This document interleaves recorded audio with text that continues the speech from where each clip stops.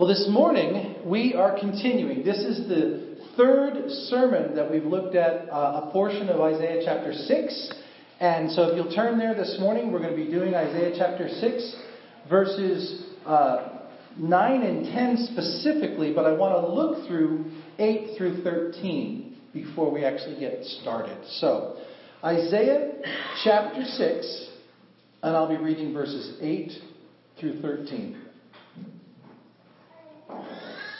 Then I heard the voice of the Lord saying, "Whom shall I send, and who will go for us?" And I said, "Here am I. Send me."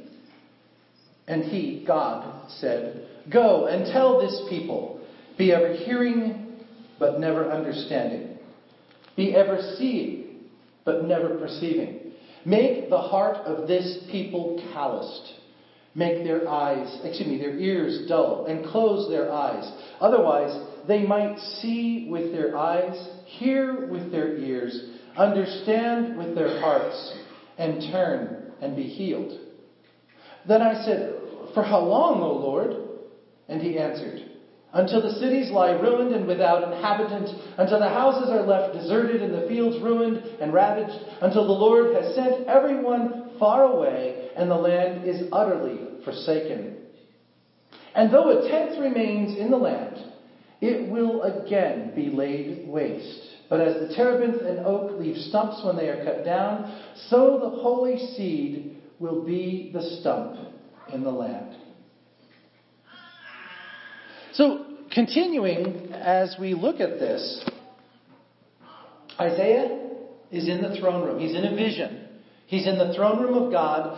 The veil that separates the holy place from the Holy of Holies is been removed or torn or dropped or whatever the case may be.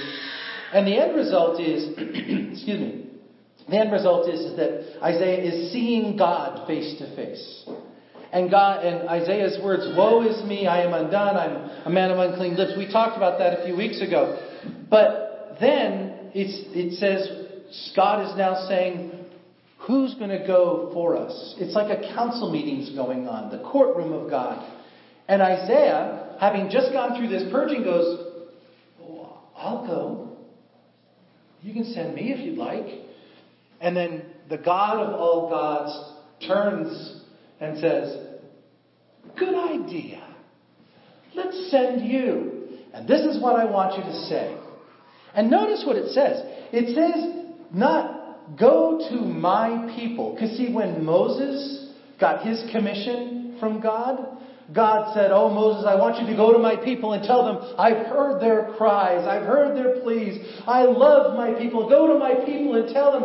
But that's not what's being said here. God says to Isaiah, "Go tell those people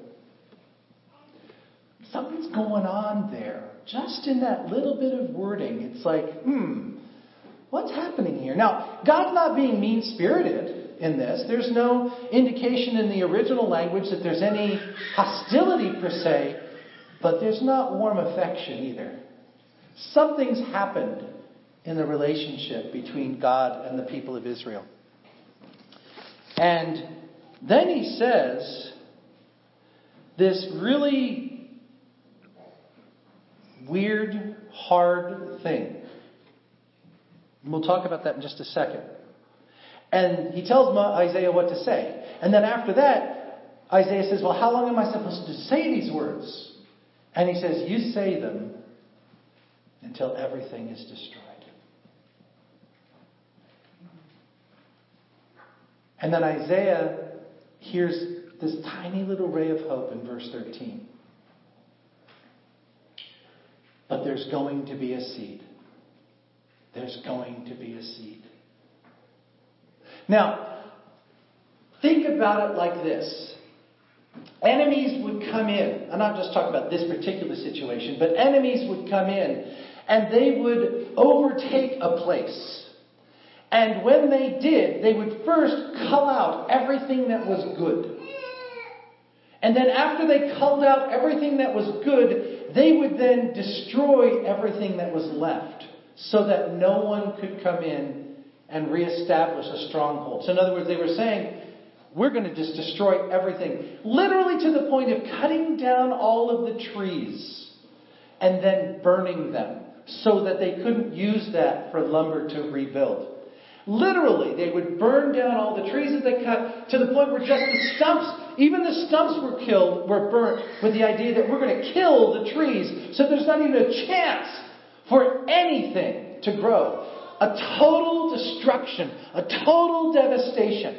It used to be literally that when enemies would come in to an area that was agricultural to take over and to battle, they would carry with them rocks in their hands.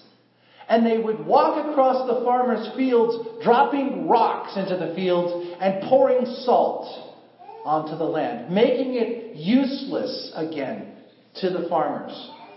This was the idea of total devastation and total destruction. And Isaiah says, so God, I'll go. What do you want me to say? Say this to these people. Well, how long am I supposed to say it, God? You say it until there's nothing left. And you can imagine Isaiah going, what? And this depth of sadness coming on him. And God looks at him and says, but I want you to understand. This is a hard thing I'm asking you to do. But I want you to understand there's a reason for it. And there is still hope. And there is still life. And there is still potential. And so, as I was reflecting on this week and thinking about it, the Lord brought to mind the idea of someone who's struggling with a cancer. Sometimes when there's a cancer, it's encapsulated into a tumor, and it's not anything more than stage 1 or stage 2, which means it's all right in this area. Okay? Stage 3 and 4 means that it's spreading.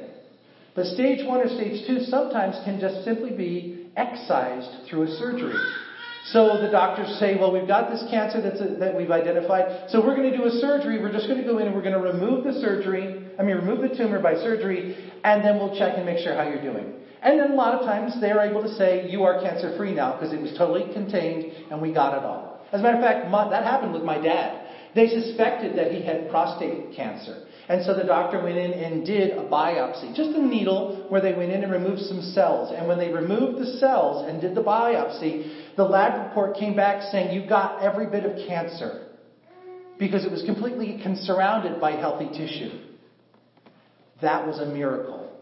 That was a miracle, that they could go in with a needle and just randomly take out some cells and just happen to get the cancer in that procedure. That's not normal with cancer, okay? In some cases, cancer has gotten to the point where it has become metastasized, which means it's not just in the one tumor, but it is now spreading to various parts of the body. Sometimes the whole system is filled with cancer. And then the doctors have to do more aggressive, more radical treatment in order to kill the cancer, to bring health back to the body. And the way they do this is they can either excise it through surgery or they can do what are called radiation treatments. But radiation is generally still more localized on and focused on specific spots.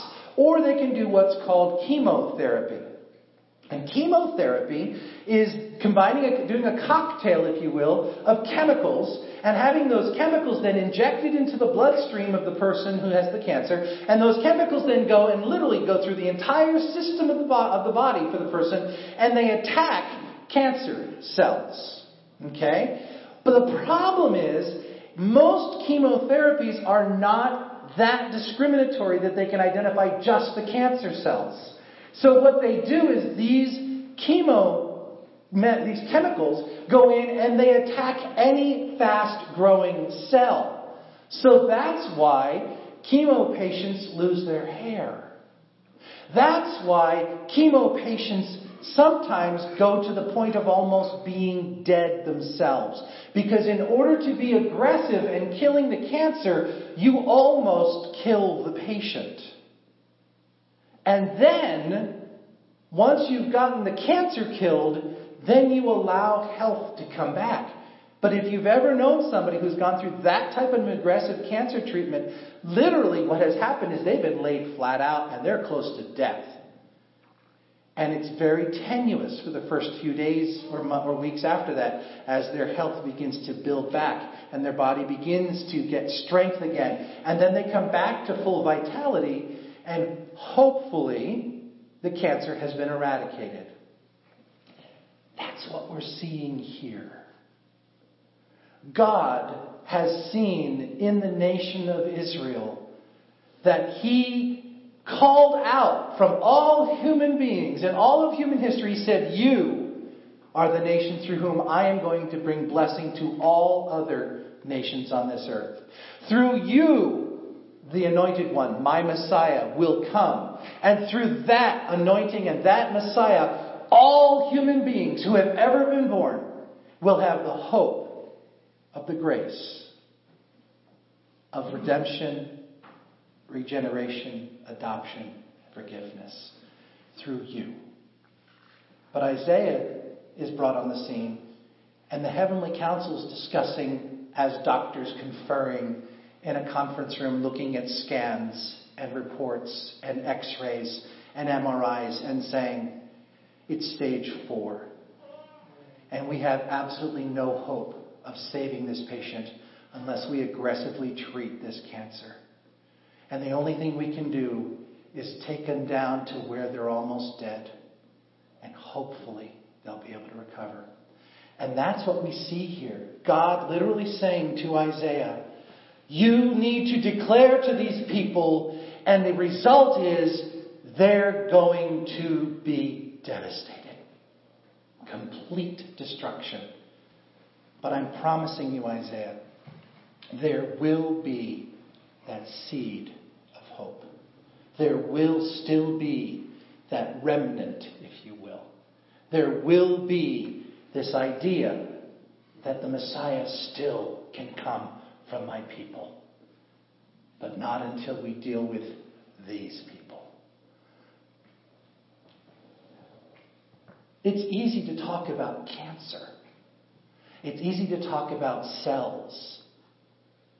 But when you're talking about souls, whom God has said they've got to go so that life can come, that's a hard word. I have a very dear friend. Her name is Evelyn. Some of you might know her. If she hears a good word, she speaks it. That's a good word. If you preach something and she likes what you preach, that's a good word, Pastor. Or if she hears some song or some writing and she says, that's a good word. Preachers used to go years ago, that'll preach. Okay? But the idea being, this is something that in which there's life. This is something that I can bring into my life to help me be a better Christian. Well, this that we're looking at this morning, this is a hard word. This is not easy to look at. And I will tell you, as I was preparing for this sermon 3 weeks ago, when I started reading Isaiah 6, I was like, oh God, can I just skip over that part? No. But God, I really don't want to talk about that because I don't like those words. That's okay. Preach it anyway. Okay. So we're now there. And I have dreaded this week. I'm like, God, I don't want to talk about it. But look at the title that I gave to it. Earplugs and blindfolds. A hard word. Let's look at that hard word. Isaiah chapter 6, verses 9 and 10. He, God said, go and tell this people, be ever hearing, but never understanding. Be ever seeing, but never perceiving. Make the heart of these people calloused. Make their ears dull and close their eyes. Otherwise, they might see with their eyes and hear with their ears and understand with their hearts and turn and be healed. But God, don't you want them to turn? Don't you want them to be healed? I mean, literally, look at verse 10, the first part of verse 10. The command from God to Isaiah is, you go to these people and through your actions cause their heart to become calloused. One of the writers that I read this week, I believe his name was Oswald, said, in their vernacular of that time, they called them fat-hearted. In our vernacular, if Isaiah was preaching today, he would be saying fat-headed. Okay? These people that God is ordering be destroyed, basically, are fat-headed, obstinate. I learned a new word this week. Obdurate. O-B-D-U-R-A-T-E. I was like, what in the world is that? These obdurate people and their obdurate ways. Unchanging. Wrong, pig-headed. Not willing to budge. They're obdurate. And so in other words, they're cancer cells. And for the ultimate goal of bringing life, the cells have to be removed. So the word from God to Isaiah is, you volunteered, and here's the message. It says they're hard words. I don't like those words. I want God to be loving and kind and merciful and gracious, which He is. But a loving, kind, merciful, gracious, just God has to stand up and do the hard things at times. The thing that was really intriguing to me as I studied this is these same words are found in the New Testament. And these same words that are found in the New Testament in 4 different cases were spoken by Jesus Himself. Matthew chapter 13, Mark chapter 4, Luke chapter 8, John chapter 12. Those 4 instances in the Gospels of Jesus speaking these words are all at the exact same time in Jesus' ministry. This is a reporting from Matthew, Mark, Luke, and John on exactly the same event. And what it is Jesus has just finished preaching the parable of the sower. You know, the guy that throws seed out, and it's all good seed, but some goes on the pathway, some goes in the rocks, some goes in the thorns, and some goes in good soil, and there's a certain amount of harvest as a result. And then after he teaches that parable, his followers privately, in the house, privately say, what was that all about? Why do you always teach in parables? And Jesus said, the reason I teach in parables is because if they were to see with understanding or hear, they would turn and I heal them. Isn't that what this is all about? I don't understand. Then the Acts reference. That's Paul at the very end of his story. He's in Rome, facing his imprisonment, waiting to plead his case before the Emperor Caesar. And he calls together the Jews, the prominent Jews of Rome. And he says, I need to have a meeting with you because I want you to understand why I'm here. And they literally say, well, we've not received any report from anybody in Jerusalem about you. We don't know why you're here. So we don't have any preconceived understanding about you. But what's going on? And he preaches the gospel to them. And after he preaches the gospel to them, there arises a dissension between the prominent Jews of Rome. Some understand and believe him. And some are like, this is ridiculous. And Paul quotes Isaiah. You hear the message, and because your heart is hardened, you refuse to accept the truth of the gospel. And it isn't that the gospel's bad. It isn't that the seed that the person casting is bad. It's the receptacle that gets that seed and what it does with it. So the reality is, as God broadcasts the truth of the gospel to the people, these people who've already begun hardening their hearts because they've already begun practicing pagan practices, worshiping other gods and following other cultures' religious practices, God is saying, continue to speak the truth to them and it'll just harden their hearts that much more. Amos, who was a concurrent prophet in the same time as Isaiah, he's preaching specifically to the nation of Samaria, or northern Israel, where Isaiah was preaching to Judea and Jerusalem. Amos is the same time frame preaching to Samaritans. And his words in Amos chapter 8, verses 11 through 12 are, "The days are coming, declares the sovereign Lord, Jehovah Tsabaoth, when I will send a famine through the land. Not a famine of food or a thirst for water, but a famine of hearing the words of the Lord. People will stagger from sea to sea and wander from north to east, searching for the word of the Lord, but they will not find it." That's a hard word. Let's put it into something that I can swallow real easily. Seek the Lord while he may be found.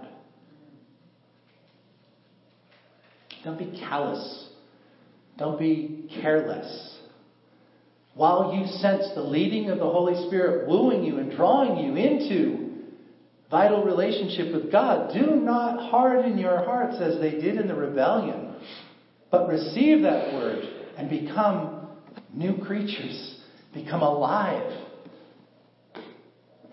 But see, there's a principle in place right now. And this is what God is saying to Isaiah, and that we see also here in Isaiah, and we see also in Hebrews chapter 6.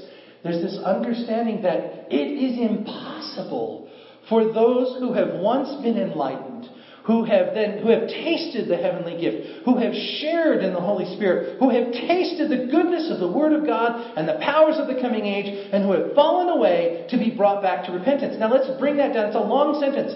It's impossible, if they've fallen away, to bring them back to repentance.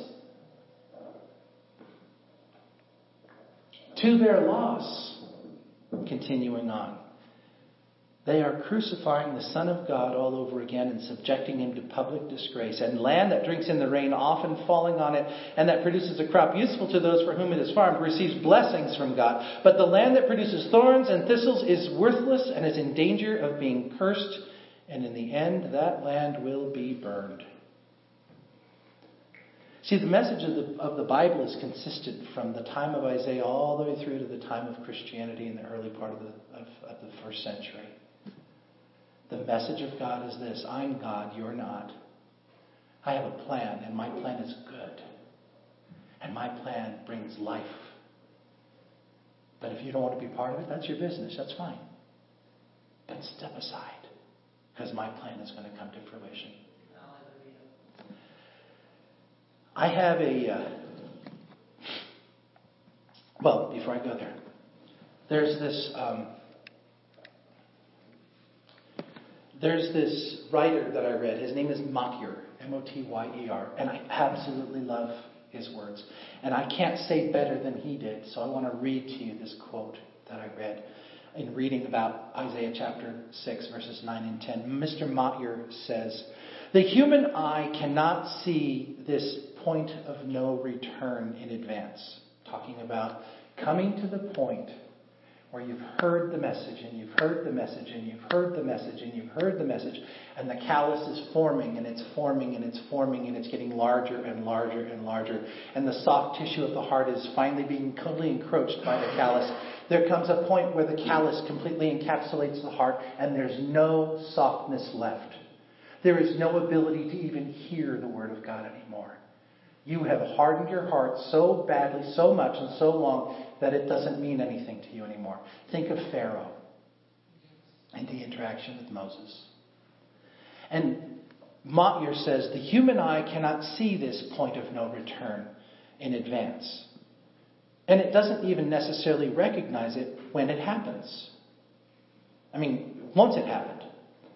But the all-sovereign God knows both it and indeed appoints it as he presides, with perfect righteousness and justice over the human psychological processes that he created. It was at just such a time that Isaiah was called to the prophetic preaching office, and Isaiah understood what the terms of the commission meant. He was to bring God's word with fresh even unparalleled clarity, for only the truth could win and change those people. But in their negative response, his hearers would pass the point of no return, and the opportunity which could spell their salvation would ultimately spell their judgment. Ichabod, the glory has departed. How many of you were here when Elaine Pettit preached in our church 8 years ago? We hosted them for a week, and so Renee and I got the benefit of visiting with them in our home a lot. One of the things she shared with me privately in a conversation once was that, as you remember, those of you who were here, she was a woman who spent hours and hours every day in prayer. And she was at a particular church, and she normally would pray in the sanctuary of the church.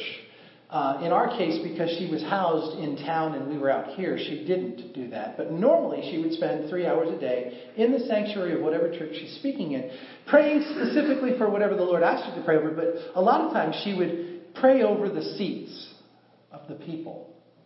Well, she told me that she had gone back to a church that she had been affiliated with when she was a young person, when she first got saved.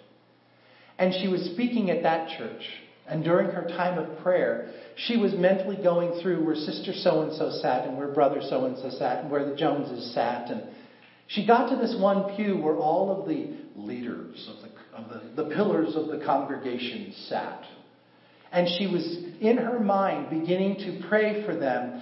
And she told me she literally heard the Spirit of God say, "Ichabod, do not pray. Move on." And she said, I was brought to tears. These were people that I've known for 30 plus years. And for the Spirit of God to tell me that they were no longer His children because they had hardened their hearts so long and so much that they could no longer hear His voice.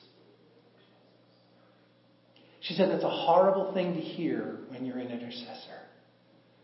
But she said, imagine their experience when they walk into the throne room of God and are told, "Depart from me, for I never knew you."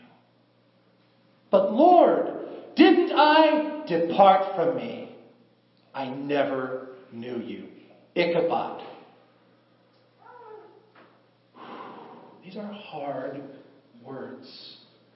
These are so frustrating to me. And the thing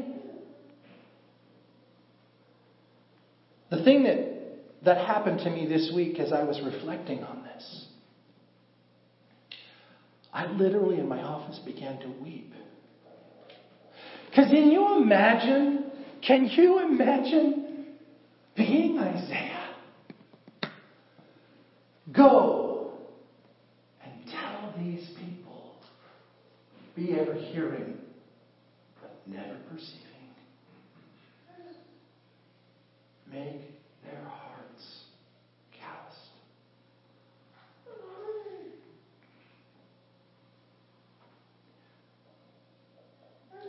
The thing that God showed me. Well, before I say that, there's a video clip I want to show you. And I'll need to set it up for you because the video clip's not that long. Back in 1972, there was a movie called The Poseidon Adventure. The story's about an ocean-going cruise ship that gets hit broadside by a tidal wave. The ship is literally turned upside down. And people survive the initial crash. And there's this crew of people in the story that are trying to make it up to the bottom of the ship, okay, because the ship is upside down. So they say if we go up, we can go to where the hull is above water, and we can try and find a way out. And so there's this man who's kind of the leader in this story, and he is a minister who's struggling with his own faith at this point in his life.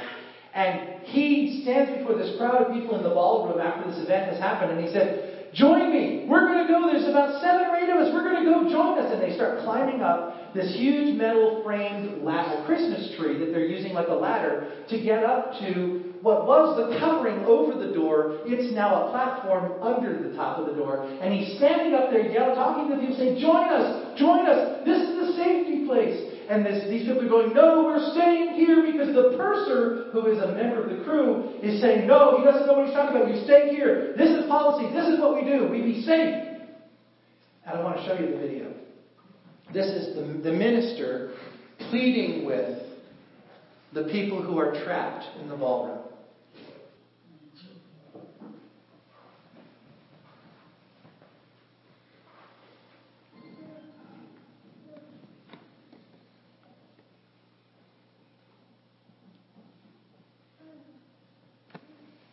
Truth. I'm speaking truth to you. This is your only hope. Turn and receive the love of God. This is your only hope. Jesus is the Messiah. He is your only hope. The blood of Christ, which was shed for all humanity, will cover your sins. This is your only hope. Turn from your sins to a loving God who wants and desires relationship with you. This is your only hope. And the culture in which we live spurns those words. Their hearts have been calloused, almost, if not completely.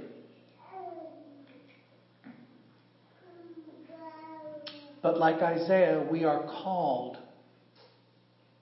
to rescue the perishing, to do all that we can to bring in all that will be brought. And it breaks my heart to watch them die. I'm not physically watching their real death, but I am watching them die.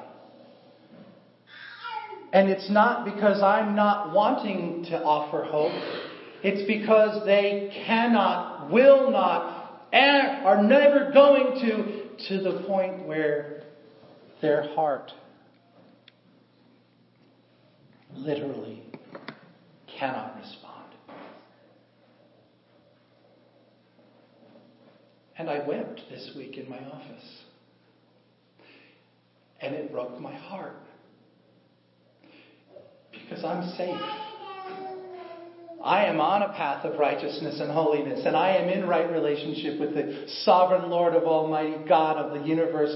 I am okay. I will go on and be in His presence forever and forever and forever. But how many people do I interact with on a weekly basis who I know are not in right relationship, who I know need me to speak these words, and I'm so afraid of offending them. But the reality, folks, the command of God, speak the words. Yeah, it's going to harden their hearts. Speak the words. Yes, they are not going to receive it. Speak the words. Yes, they are going to turn away and die. But there might be one. And as long as there is still one out there that has not yet come, but God knows is going to come, God says to Jesus, not yet, son. There's still a harvest. We're not ready for you to come yet. There's still a harvest. And as Matthew said, from our human perspective, we don't know the moment that the heart seals. We can't discern that moment where they enter into the point of no return. Even if you see someone who looks like they were born and reared in hell, you don't know. But you have a responsibility to be the evangelist and to speak the truth to them. Did you know in the book of Ezekiel, The Bible very clearly says if someone has sinned against God, God will hold their blood accountable to themselves. But if there's a prophet or an evangelist or a preacher in their midst who sees them sinning and doesn't call them to account, the person who's sinning is going to die. But Ezekiel says the one who refused to speak the truth to them will be held accountable as well. Think about those words. It's wonderful that we can come on a Sunday morning and praise Jesus and be blessed. But reality, folks, count us up. 30, 35. There's 2 other churches that name Jesus down the road. Maybe 30 to 40. Tops, let's say 150 people this morning in Jesus' name gathered to worship. This community, according to the 2010 census, has 1,445 souls. That means 1/10 of them came to church this morning, at least in our area. And did you see a mass exodus of the other 1,300 or so heading into town so they could go to church? I didn't. So what that means to me is that 1,000+ souls are out there right now on their way to hell with a heart that's getting more and more calloused. And we hold the truth. We have got to redeem the time. We have got to speak the hard words. Whether or not they're able to receive it is not our concern. We cannot allow another soul to go into the darkness of hell for eternity because we were too afraid. We can't. Let's pray.